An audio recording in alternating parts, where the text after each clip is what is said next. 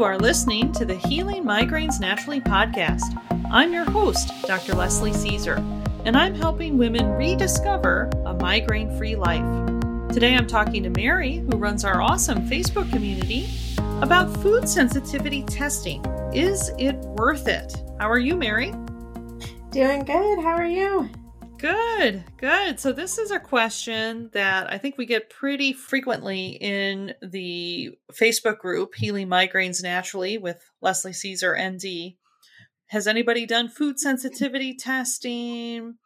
Should I get this done? My chiropractor wants to run this on me. What do people think? It seems like we get a lot of questions on food sensitivity testing. What do you think?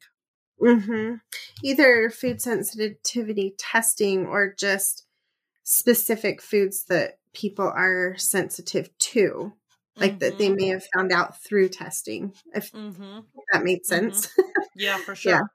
And this kind of ties into food triggers, which we have a podcast on, and it also ties into leaky gut, which we have a podcast on as well. But today I thought it would be helpful to people to specifically address food sensitivity testing. Yeah. Let's do it. All right, great. So first of all, let's call out testing here. Okay. So there are conventional tests or lab work that medical doctors run and many alternative medicine practitioners will run as well. And then there are what is called specialty testing or specialty labs. Okay. And so this is lab work that is sort of specific to the alternative medicine industry. Okay. Right. So conventional lab work, this is going to be run through, Quest, LabCorp. Those are the two biggest companies in the U.S. And the standards on those tests are very tightly monitored, right? So, for example, if you go and you need to get your fasting blood sugar tested, or your fasting glucose tested, whatever lab you go to, you're going to get a very, very consistent result, okay? Because the conventional labs are pretty tightly regulated, okay? Are these the ones recommended or ran through your general practitioner doctor or? Okay. Yeah, so your medical doctor, these are the labs that they're going to run. In general, medical doctors are not going to run specialty labs. Okay. So the conventional lab work, so when you go in for your yearly physical exam and they run some blood work, they're going to run a comprehensive metabolic panel that's going to look at your kidney function and your liver function. They're going to run a complete blood count, CBC. It's going to look at your red blood cells and your white blood cells, et cetera. They might run a lipid panel or cholesterol panel, right? Those sort of standard labs or blood work that medical doctors run. Those are conventional labs and they're tightly regulated. And so if you, if you get that test done at a lab in Chicago and you get on an airplane and fly to Los Angeles and get another blood draw and get those same labs run again that day, you're going to have consistent results. Oh, okay. Okay.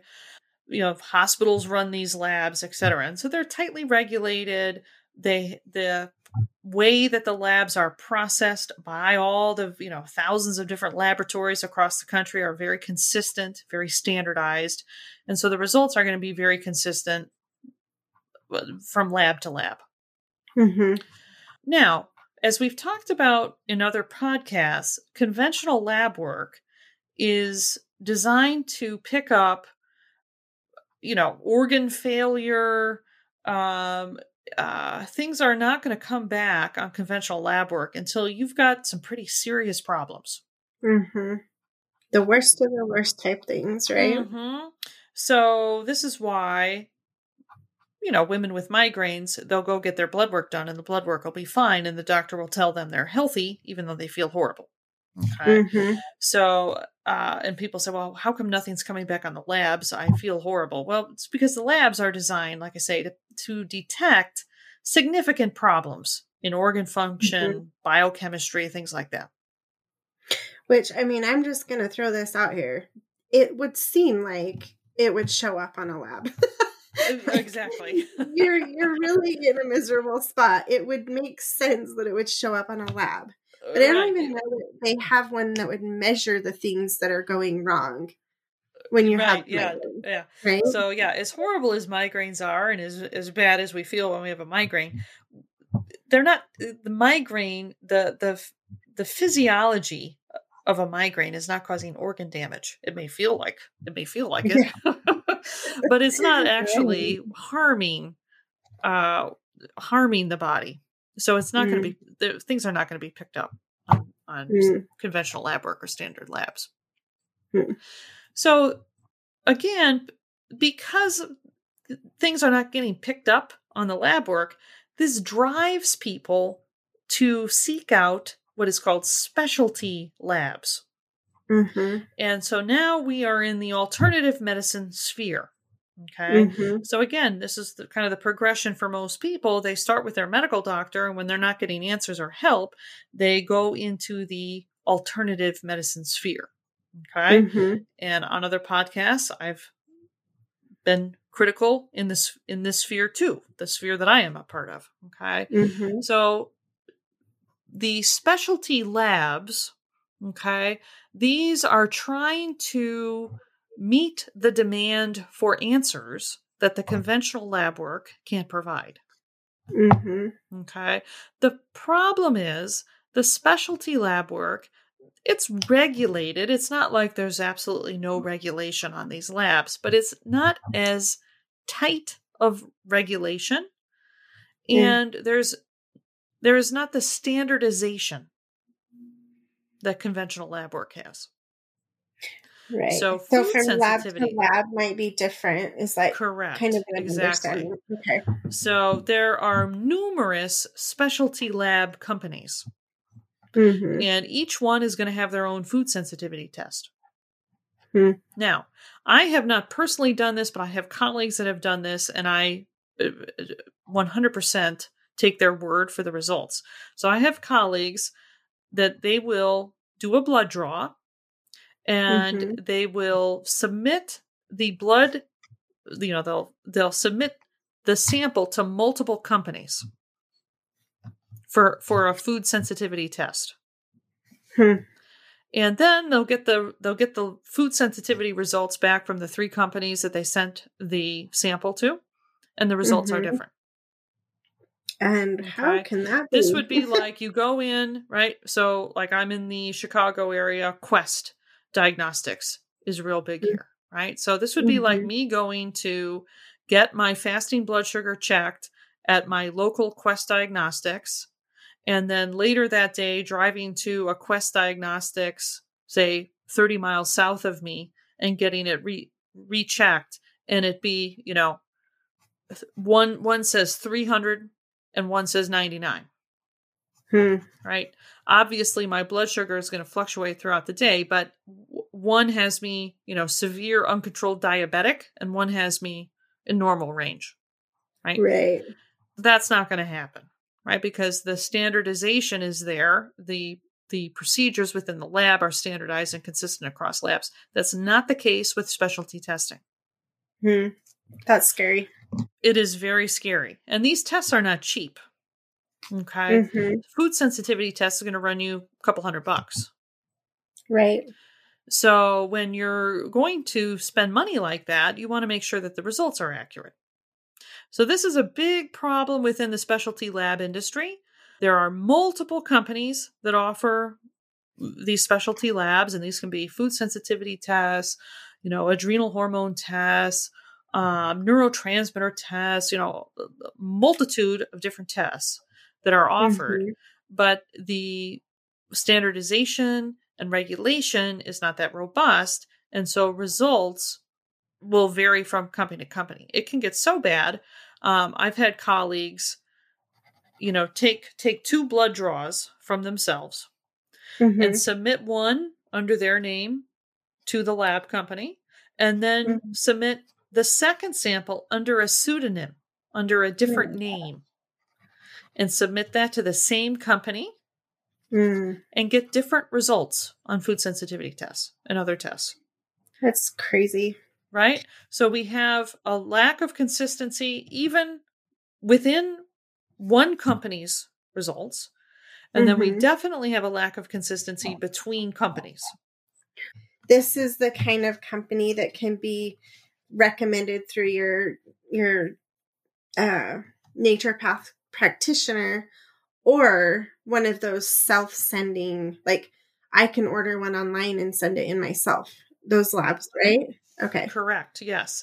So these specialty labs have been around, at least 25, 30 years. They've been around for a long time. And chiropractors, naturopathic doctors, functional medicine doctors, these are the type of alternative medicine practitioners that have been utilizing these labs for decades. Your kind of straight and narrow medical doctor, they're going to poo-poo this type of thing. They're not going to order these things. But many medical doctors are practicing under a quote-unquote functional medicine approach. Chiropractors, naturopathic doctors, acupuncturists, they've been using these specialty tests for years, right? To try to meet this demand for answers. Right?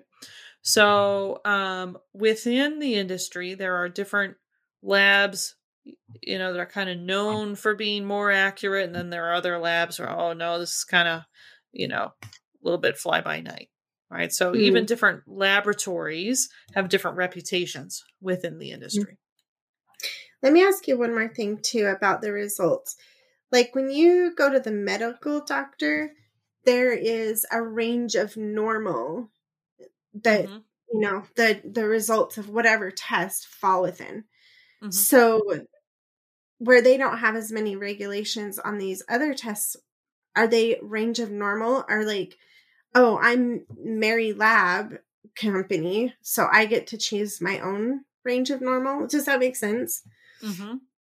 So the standardization within the company is also kind of subjective. I don't know. So when we're looking at what is a normal value, so even for standard lab work, conventional lab work, even for that lab work, how did they determine what is a quote unquote normal thyroid hormone level? They tested 100 quote unquote healthy people and saw what the range was, right? And they tested people with low thyroid symptoms, hyperthyroid symptoms. What are those ranges, right? So, it's not like any of these ranges have to be determined, and there is some subjectivity to it. Why did they make the cutoff at this 10th of a point versus another 10th of a point, right? Why did they make that cutoff, right? So there is that aspect to all lab work. But yeah, on the specialty lab work side, because it is less regulated, yeah, for sure, it's a question that the practitioner needs to sort of research before they start offering a particular company's test. How did you come up with this, right? How do I know when I get the report from you that what you say is normal range? How do I know that, right? And so, a doctor or a practitioner that's doing due diligence, you can call up the lab, you can talk to medical director of labs and so on. So people, practitioners who are doing due diligence, they're going to really ask some tough questions of these specialty labs, because it's not like, ordering standard blood work, conventional blood work, and sending somebody to a Quest Diagnostics, right? It's really on the practitioner who's offering and charging for the lab work. It's really on them to do that due diligence. And so has the practitioner done that? That's an important question. And if you do it on your own, it's like, then you're at home reading the results, and I'm not qualified to know for sure if that's just because the lab sent me information doesn't mean I know what I'm reading, or like. Correct. And I don't run a lot of specialty labs, but when I do run specialty labs, I will frequently have to talk to the medical director at the lab just to make sure that I'm interpreting it correctly. It's not just cut and dry, right? And, I know the biochemistry, I know the physiology that, that the test is measuring. But many times I will still call and talk with the medical director at the lab to get their input, make sure I'm interpreting it correctly, etc. It's not real cut and dry. A few years ago, they did start offering to the general public the ability for anybody, like you say, go online and order the test. But then, you got the test back. What does this mean now? Right? With my training, I went through 4 years of naturopathic medical school, 2 years of clinical training. I've been in practice for 12 years, right? And I'm still calling the medical director of the lab. Interesting. Right? So, but, why did they start doing this? They recently started doing this. It's been since I graduated from naturopathic school that some of these lab companies are now offering it to the general public. And they're doing that to make money. Right. These companies, they want to sell more tests. And, you have a lot of practitioners like me that don't run a lot of specialty tests. So I'm kind of the reason why the company's not making so much money. So if they can market it directly to you, and they don't have to convince me to think that it's valid, when a lot of, most of the time I don't think they're that helpful. Well, they've eliminated a barrier to sales, me, by marketing it directly to you. And then if you don't know how to interpret the test or implement it, I mean, they already have their money. Well, and I think that you kind of just passed through a point that was like, oh yeah, the whole point of this conversation is it that helpful? Right. So let's talk food sensitivity tests, right? Is it helpful? So the test, first of all, is incorrectly named. The food sensitivity test, right? When you hear, what do you think of, Mary, when you hear, oh, I'm going to run a food sensitivity test on you, Mary? What do you think is going to be done here? Oh, my first thought is like, am I going to be tested to see if I'm allergic to gluten or lactose? Like, is that what's giving me a tummy ache? Right. You're going to take some sort of test to tell you if a food is causing you a problem. Right. So that is not what the food sensitivity test is actually determining. And so this is the number one out of the gate first problem with food sensitivity testing. The test does not tell you if you have a problem with a particular food. So can we just talk about false advertising? What are we testing for then? And the bigger problem is the practitioner who's recommending it to you, Mary, thinks that it does pinpoint that you have a problem with a food, right? So not only are you being deceived as the patient, but the practitioner is being deceived by the name of the test. Right. So what is it looking at? Yeah. So what it is looking at, it is actually measuring the digestive function. Sort of how healthy is your digestive tract? How well does your digestive tract function? It has nothing to do with the food. So food sensitivity testing is looking for a particular antibody response. This is a response that's generated by the immune system that is generated when we have poor digestive function. So let's break this down a little bit. Let's kind of back up and let's talk about what is supposed to happen in our digestive tract. Okay? So we think that when we are eating food, right, we're putting food in our body, right? This is actually false, okay? Our digestive tract, right, we have a tube that runs through our body. We're kind of like a donut. There's a hole in the middle of us. Okay. I almost told my kids that yesterday, and I'm like, I don't think they're ready for this.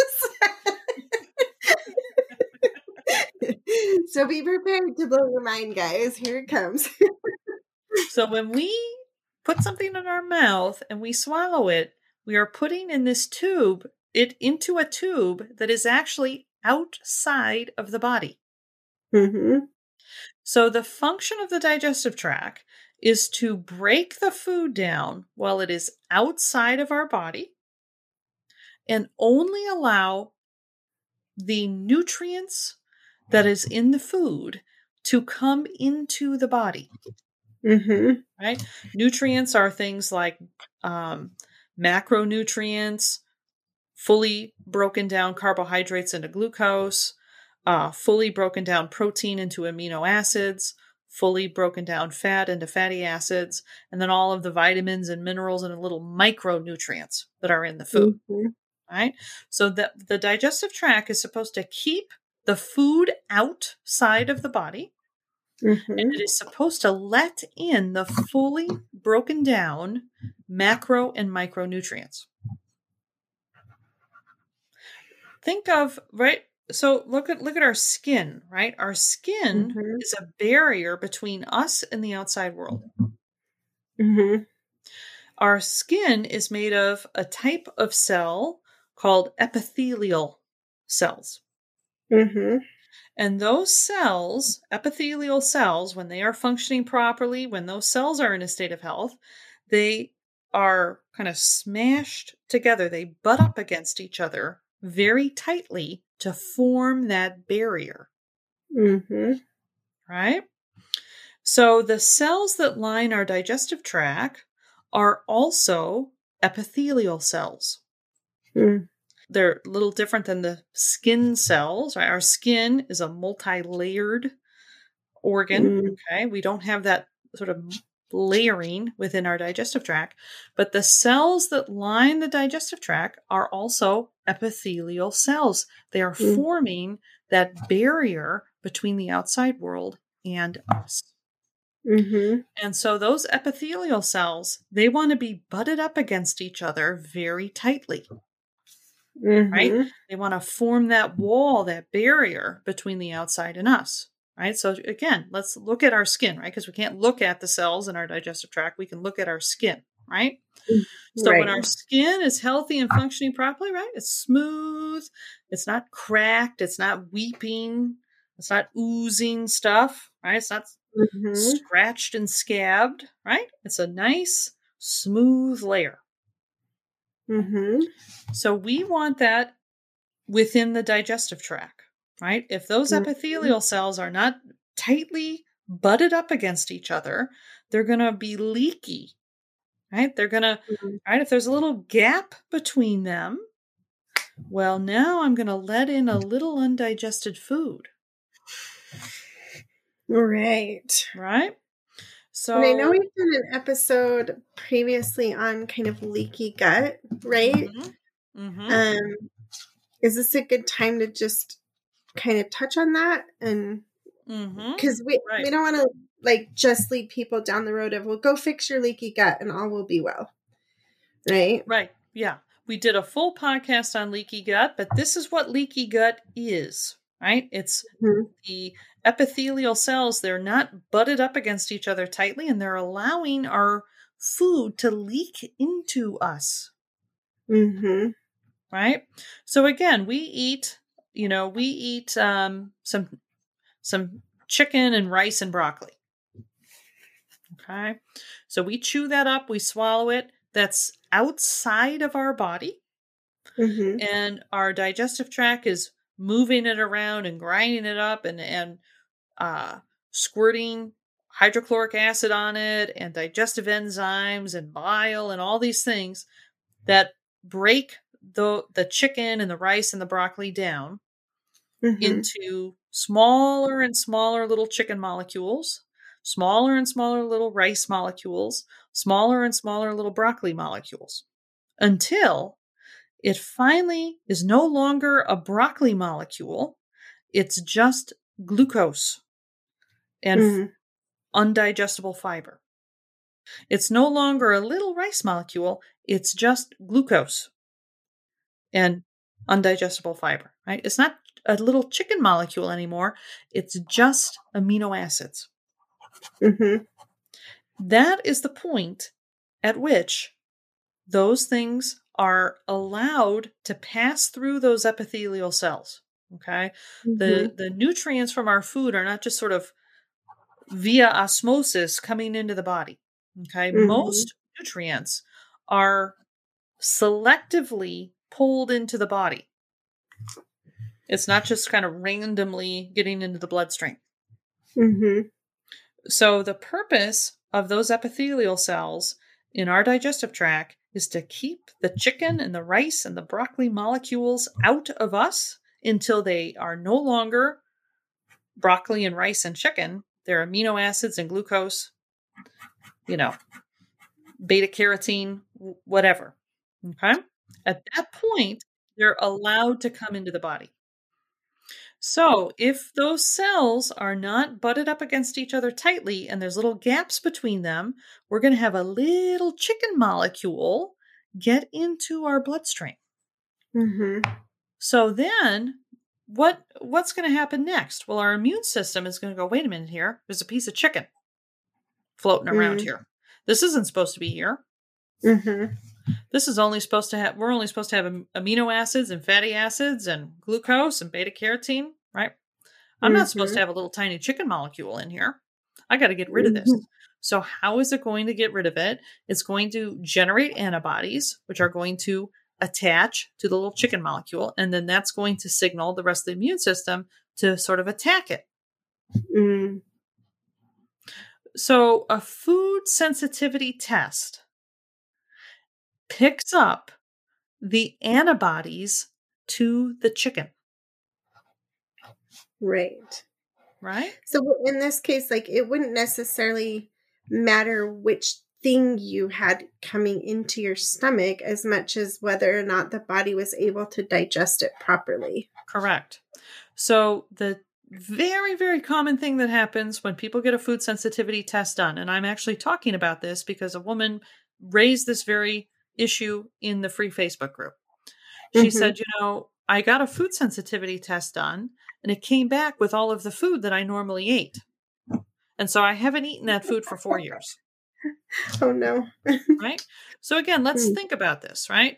So if those epithelial cells are not tightly butted up against each other and there are little gaps in between them, they're going to inevitably allow little undigested food particles of the food that we eat into our bloodstream. Now, most people have a range of food that they eat. Okay. Most people are not eating every possible food available on the planet. They're eating the food that's particular to their culture, to the taste that they have, what tastes good to them, what's convenient for them to eat, right? And that really narrows the variety of our food down, right? So most people are eating, I do the same thing. Most of the food that I cook, usually I use olive oil, right? I'm not using, butter and olive oil. Those are my go-tos that I cook my food in. I'm not, one meal using coconut oil and one meal using avocado oil and one meal using, tallow and another meal, right? It's like I buy olive oil and butter and that's my go-to. I'm pretty much using those two fats to cook my food in, right? That's what most people are doing, right? So then you get a food sensitivity test back. Oh, sensitive to olive oil and butter. Oh my goodness. This is what I used to cook. Right. Right? So overwhelmingly what happens when people get food sensitivity tests is the food that they eat on a day-to-day basis all comes back positive. Right? Which is very disappointing if you're like me. Well, now people will go into a panic, right? Oh my goodness, I can't use olive oil and butter anymore. Oh my goodness, I just went to Costco and bought a big gallon big gallon thing of olive oil. Now what am I going to do? Oh my goodness, I don't like the taste of avocado oil. I don't like some of these, coconut oil tastes like coconut. I mean, some people don't like coconut, right? I'm not a real big fan of coconut. I will use coconut oil, but I definitely don't use it with everything, because not everything to me tastes good with this coconut flavor. Right. Right. I mean, it's, taste is an issue. Right. So people go into a panic. Yeah, go ahead. Coconut oil for me has like an aftertaste that just does not stop. Yeah. Yeah. So, yeah, I'm with you there. So people go into a panic. Oh my goodness. I eat chicken all the time, and I eat rice all the time, and I cook with olive oil all the time. Now I've got to, okay, do I continue to eat what I already have in the pantry that I spent money on? But, I don't want to waste money. I don't want to waste food. But apparently this test tells me this food is killing me. So now what do I do? My husband likes butter, but should I have it in the house? Like I can't eat butter. So now I got to cook him something with butter, and I can't have it with myself. It generates, okay, now I got to have a special meal for myself because nobody else wants to not have butter on stuff. Right? Nobody else wants coconut oil on this. Everybody else wants wants olive oil on this, right? So now I got to have separate food. And then it's like, well, I don't know how to cook with another oil. Right? I've always used olive oil and butter. I know the temperature. I know the timing. I know what to look for as far as the browning. I don't know what to do with avocado oil or, coconut oil now, right? Mm-hmm. So it sends people into a panic. They have to, waste food, throw things out, or, feel guilty while they're finishing it up. All totally revamp their meal planning, right? It's a huge disruption. Mm-hmm. But people want to feel better, and so their practitioner told them to do this. So they'll jump through all of the hoops, and they will eliminate those foods for 6 months. And then the practitioner says, "Okay, we're going to spend another $300. We're going to retest." Oh goodness! Right. So now they haven't eaten olive oil for 6 months. Now, nothing was done to improve the health of these epithelial cells. This is the number, right? Because the food is the problem. Mm-hmm. The test told me the food is the problem. Mm-hmm. So I'm going to eliminate the food. Now, notice nothing was done to improve the health and function of the epithelial cells. Mm-hmm. So, okay, I'll bite the bullet. This food is a problem. I won't eat the food. Let me spend another $300. 6 months later, we'll retest. And so I've been eating coconut oil and avocado oil instead of olive oil and butter. Right. So now they spend another $300. Guess what the test comes back? I hate to even want to tell people. Right? Well, yeah. You're not. Oh, I hate to tell you, Mary. Olive oil and butter didn't come back. Well, of course not. You haven't eaten it for 6 months, right? The antibodies are long gone. Mm-hmm. Oh, I hate to tell you, Mary. Now you're sensitive to avocado oil and coconut oil. Can't eat those. And you go away thinking, now I can't eat all 4 oils or all, and your diet just became smaller and smaller, right? Correct. I have worked with clients that are eating, 3 to 5 foods after going down the food sensitivity testing route. You do this long enough, you're going to be eating, 5 foods, including spices. Right? That's a depressing road. I'm just saying. It's no fun, right? Yeah. Oh. Try eating out with that list of dietary restrictions, right? You become the person at the table where it's a 5-minute conversation with the waiter. Well, what's in the sauce and this and that? And everybody's going, oh my goodness.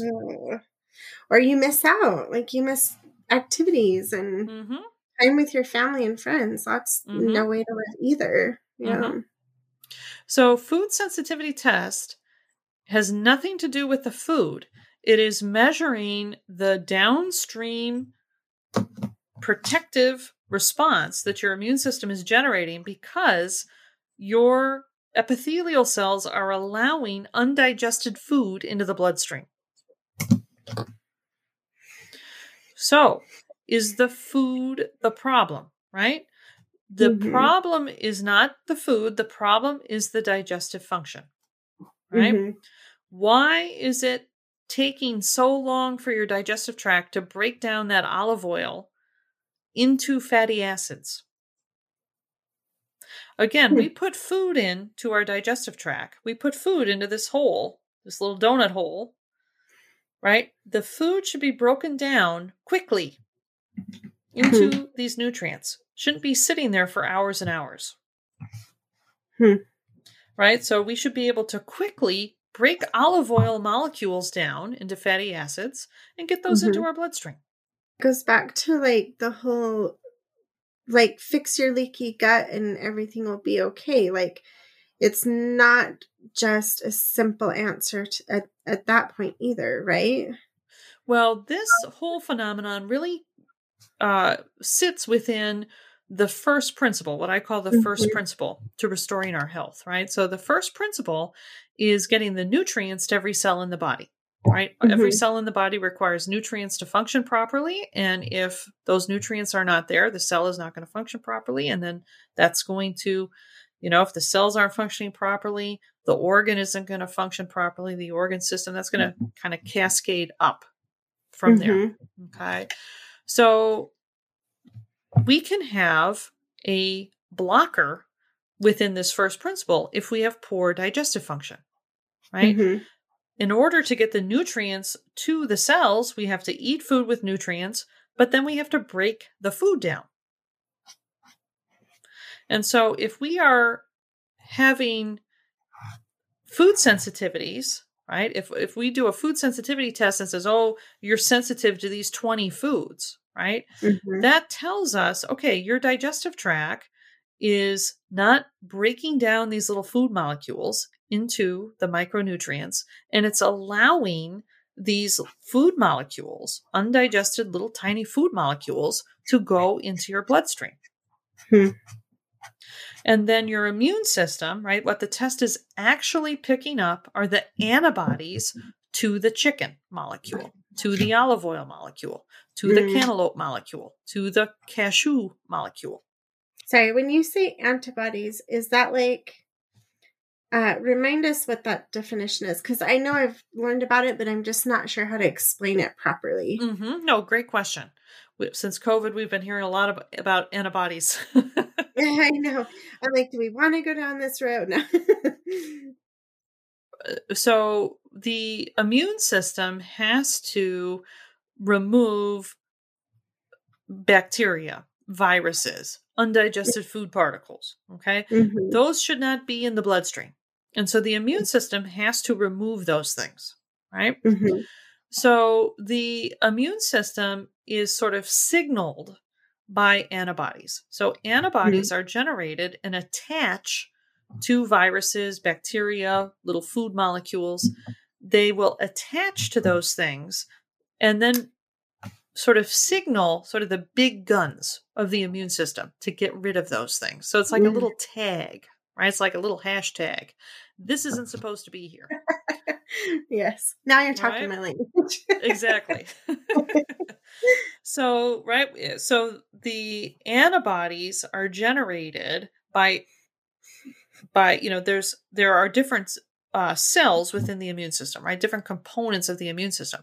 So one component of the immune system is looking, oh, wait a minute here. This little bacteria isn't supposed to be here. This little piece of chicken isn't supposed to be here. I'm going to tag this. I'm going to hashtag this, right? And so those cells are going to generate the antibodies. Those antibodies attach to the foreign molecule, foreign invader molecule, and then a different component of the immune system comes in and actually takes care of it, gets rid of it. Okay.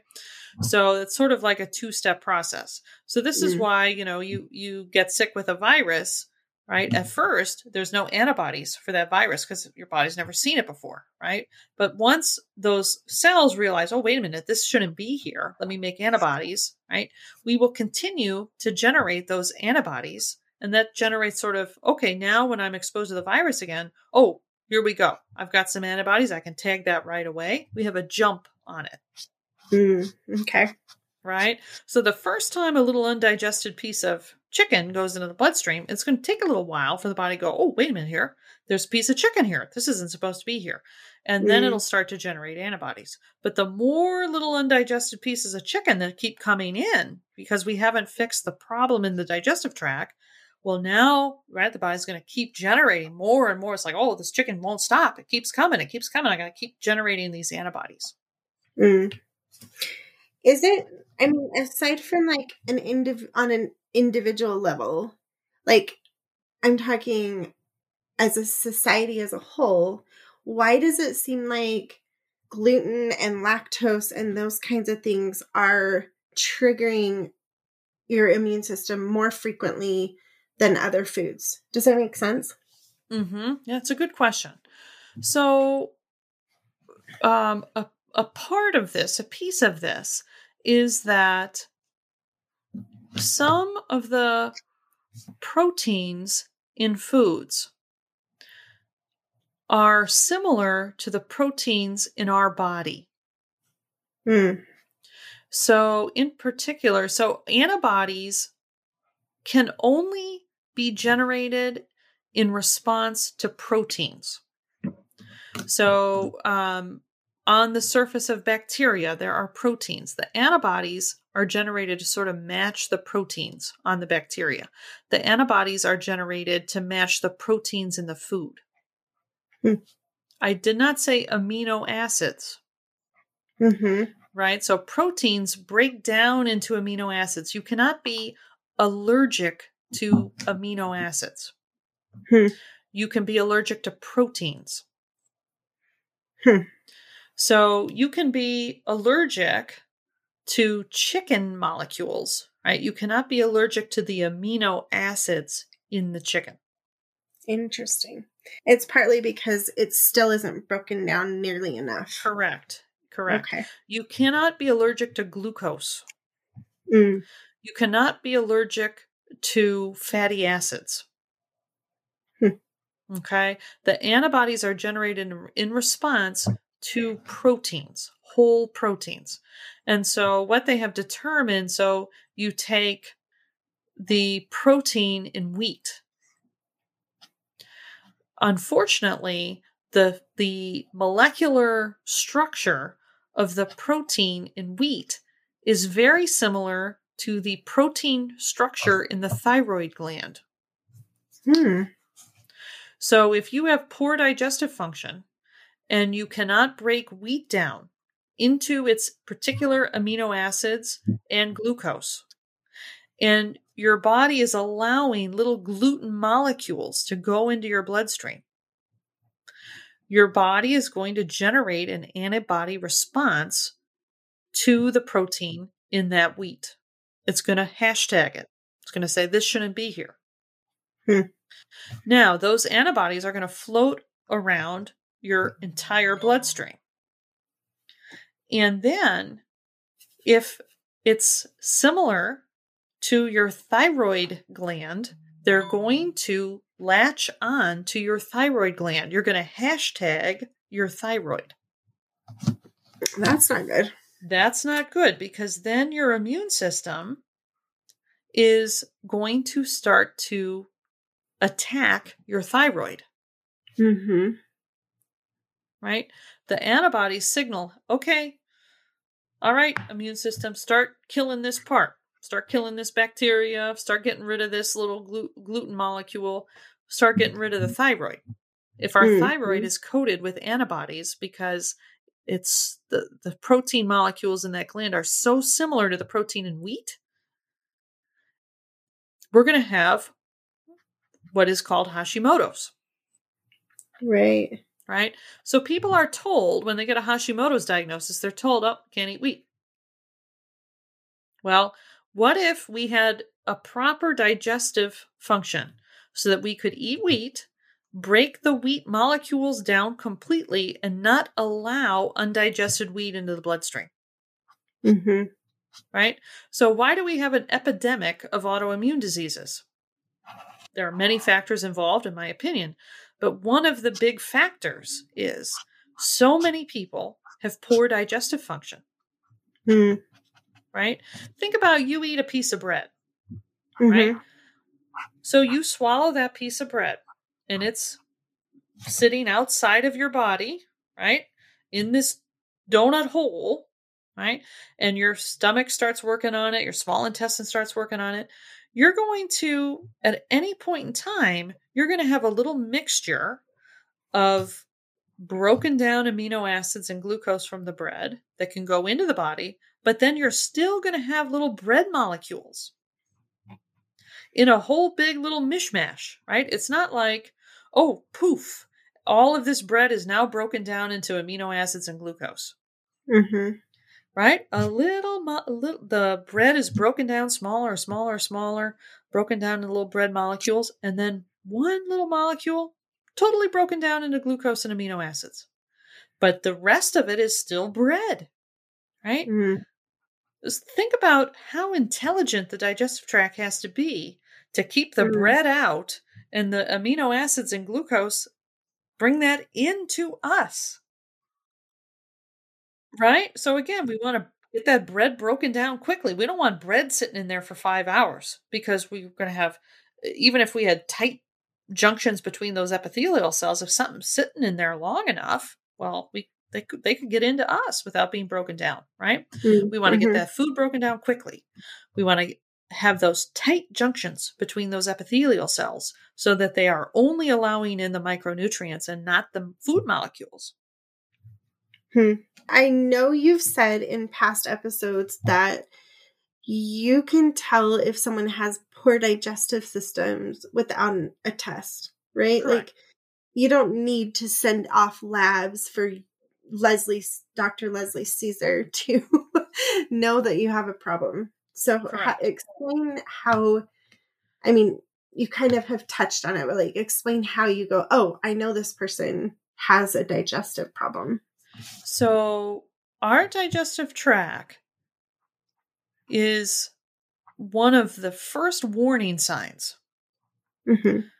And we don't think of it as a symptom. So I've said this before, we should not experience our digestion. Mm-hmm. Right? Yeah. But we have been told it's normal to have heartburn. Mm-hmm. It's normal to have gas. It's normal to be bloated. It's normal to not have a bowel movement every day. Mm-hmm. We have been told, hiccups, all of these things, low appetite. Many of my clients have low appetite and they don't even realize it. So if we have low digestive function, the body is going to protect us by lowering our appetite. It's like, well, if I can't break this down, I'm going to make her not eat so much. So this is where you have women hardly eating anything. They're overweight, right? How come I'm overweight and I'm eating, my husband says I'm eating like a bird, but I eat a little bit, I'm full, right? People don't even realize that they have a low appetite. Because to us, we eat the food, we get full, we stop eating. It just seems like, oh, okay, I ate enough. But over and over again, I find that my clients have a low appetite. Right? So we should have a robust appetite. We should have an appetite and feel enthusiastic to eat 3 times a day. And we should not experience the digestive process. Right? I ate and I felt like I had a stone in my stomach for 2 hours. No, that's not proper digestive function. Right? We should have a daily bowel movement. Many people think, my doctor said it's normal to have a bowel movement, 2-3 times a week. No. Right? I actually know someone that has one like once a month. And I'm just like, how do you not explode? Like, how does your stomach not blow up? Like, it's terrible. I would imagine they're not eating very much. Probably. Because the motility, right? The movement through the digestive tract, right? We chew our food and then we got to move that food. We got to squeeze that food through the whole tube, right? Until it exits the body. So if we're having a bowel movement once a month, we don't have that movement. Right. Literally. Yeah. Literally. Right. So this is, I've had people question me on this too. Well, don't you have to run? How do you determine my digestive function? It's like, well, by your symptoms. Right. What do you mean by symptoms? Right. The people don't even think they're having symptoms. Well, you're taking Prilosec every day. Well, yeah, but that's just Prilosec. Oh, I just buy that over the counter. It doesn't count. It's over the counter. Right. Right. We shouldn't have to take Tums. Right. People say, oh, well, I have heartburn with spicy food. Well, our stomach acid is a pH of 1. Okay. That's nothing compared to having paprika. Right. Right. Oh, well, I get, heartburn when I have paprika. What do you expect? No, that's a symptom. Right. Oh, well, I have heartburn when I have tomatoes. Okay. Tomatoes are not a pH of 1. Tomatoes are mean, though. Like, you really shouldn't be fighting with a tomato. Like, they're just so sweet and innocent looking. Yeah. So people don't realize that they're having digestive symptoms because we've been told it's normal to have gas and bloating and heartburn and all this other kind of stuff. We don't realize we have a low appetite. I think heartburn's the most, I don't know, the culprit that gets away with the most, because it really is like universally accepted that you just, I would bet most people know 90% of their friends or family that struggle with it. At least I think so in my life. Yeah. Like, oh, that's just part of being middle-aged. It's just life, right? Yeah, nobody thinks twice about it. For sure. So if people are having symptoms, and this is, when I work with people, we do a full assessment. What digestive symptoms are they having? And this can be, from mouth to rectum, right? That we have to assess that. And then we have to restore digestive function. Okay. You don't restore your digestive function by not eating food. Okay. We have to be able to eat food. Most people want to eat a wide variety of food. Right? They don't want to be restricted. They enjoy eating a wide variety of food, different tastes and textures and so on. They want to be able to go over to somebody's house and eat what's served without having to make a big scene. They want to be able to order off the menu without having to make a big scene. They don't want to have to make a separate meal for themselves and one for the rest of the family that has all the butter or whatever, all the good stuff in it. Right? But food sensitivity testing, right? This brings people to that road. And we're blaming the food, right? This is something that we've talked about on other podcasts. We're always blaming something external to us for our health problem. Or we're blaming something we have no control over, like our genetics. Right? Rather than asking the question, what is preventing my body from healing itself? What is preventing my body from being in a state of health? Right. The answer to that question is going to be found within these, what I call 3 principles that are required to restore and maintain our health.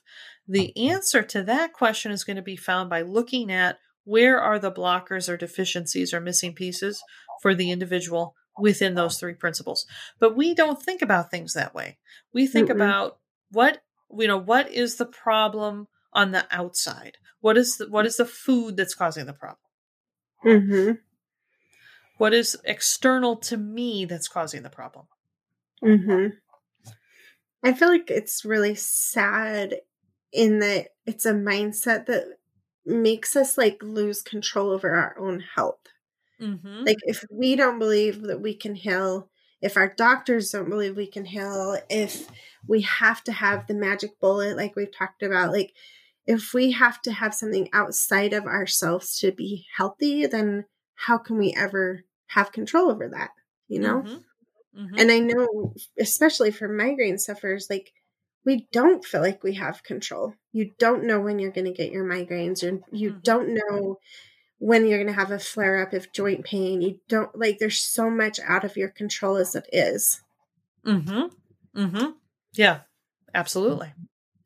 And then, again, the pill, right? So then we go to the doctor and we're told we have to take this pill. Well, now I've got to rely on the doctor to prescribe it. I've got to rely on the pharmacist to fill it for me.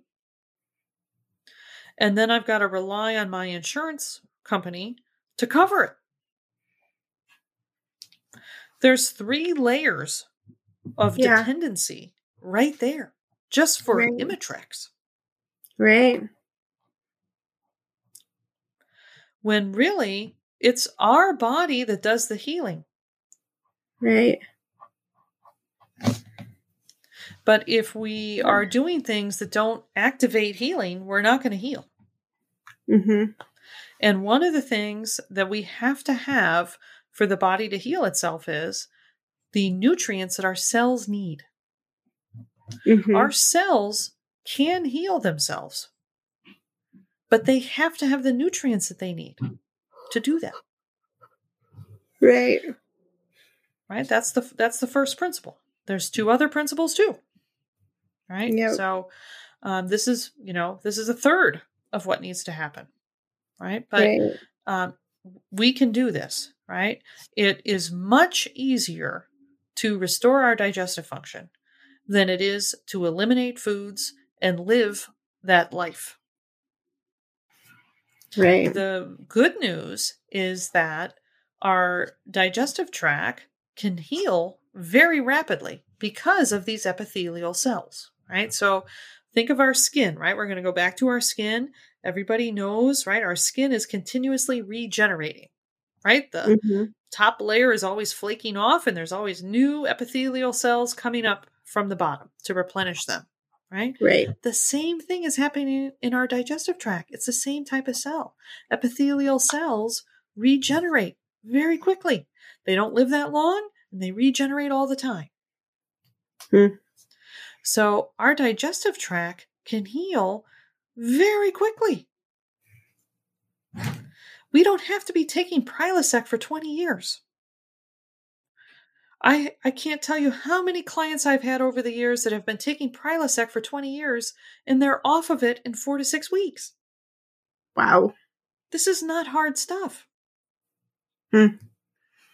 But again, we have to apply these 3 principles to our epithelial cells. And when we do that, the old ones that are deficient are going to die off in a couple days and we're going to have new ones that have all 3 principles checked.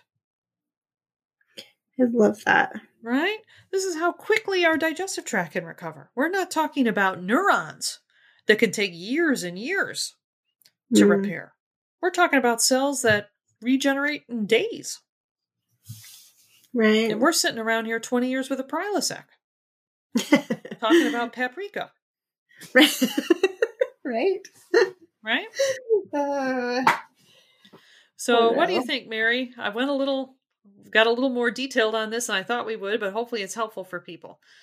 Yeah, I mean, I think it's especially towards the end, like when we talk about like who really has control, that's always a really good reminder to me because it does sometimes feel like everything on the outside is the problem, you know, it's hard. So that's a really good reminder to me. We have an amazing, miraculous ability to heal. Physically, mentally, emotionally. We are wired to do this. This is our nature. This is frankly the nature of life on Earth. Right? There's a self-healing mechanism to life on Earth. Why do we think we are not a part of that?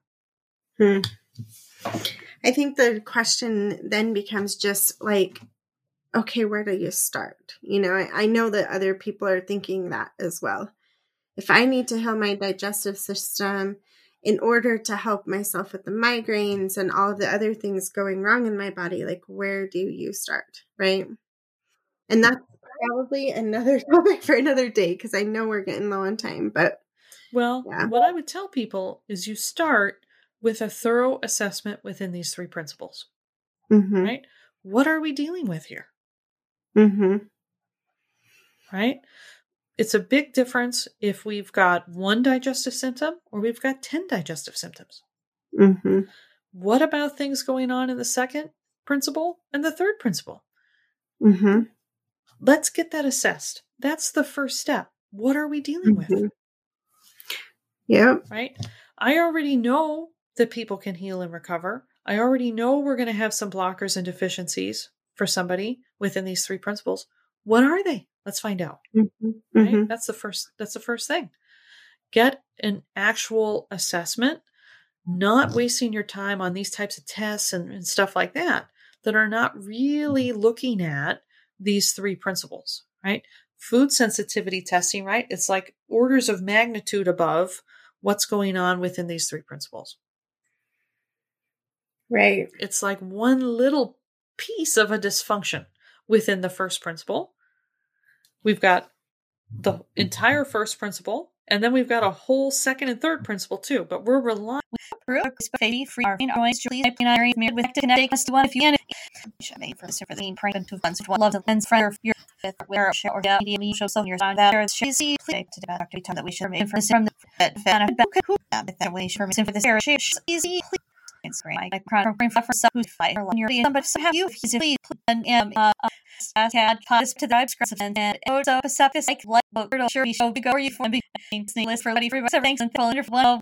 I'll borrow it next time. Great conversation for sure, and I hope it really does help a lot of people. Well, thanks so much, Mary, for joining me again. Appreciate you. We'll see you guys soon. Well, wonderful, and thanks everybody for listening. And before you go, be sure to like this episode and subscribe to this podcast. And please, if you have somebody in your life who's suffering from chronic migraines, please share this information with them. Who could benefit from this information that we talked about today? Please share that on your social media or share it with your friends and loved ones who've been praying for this information. And if you want to stay connected with Mary and I, please join our free Facebook group. We have nearly 12,000 women who are rediscovering a migraine-free life naturally. You can go to Healing Migraines Naturally with Leslie Caesar, ND, in the search box on Facebook, or you can go to healingmigrainesnaturally.com and we will redirect you there.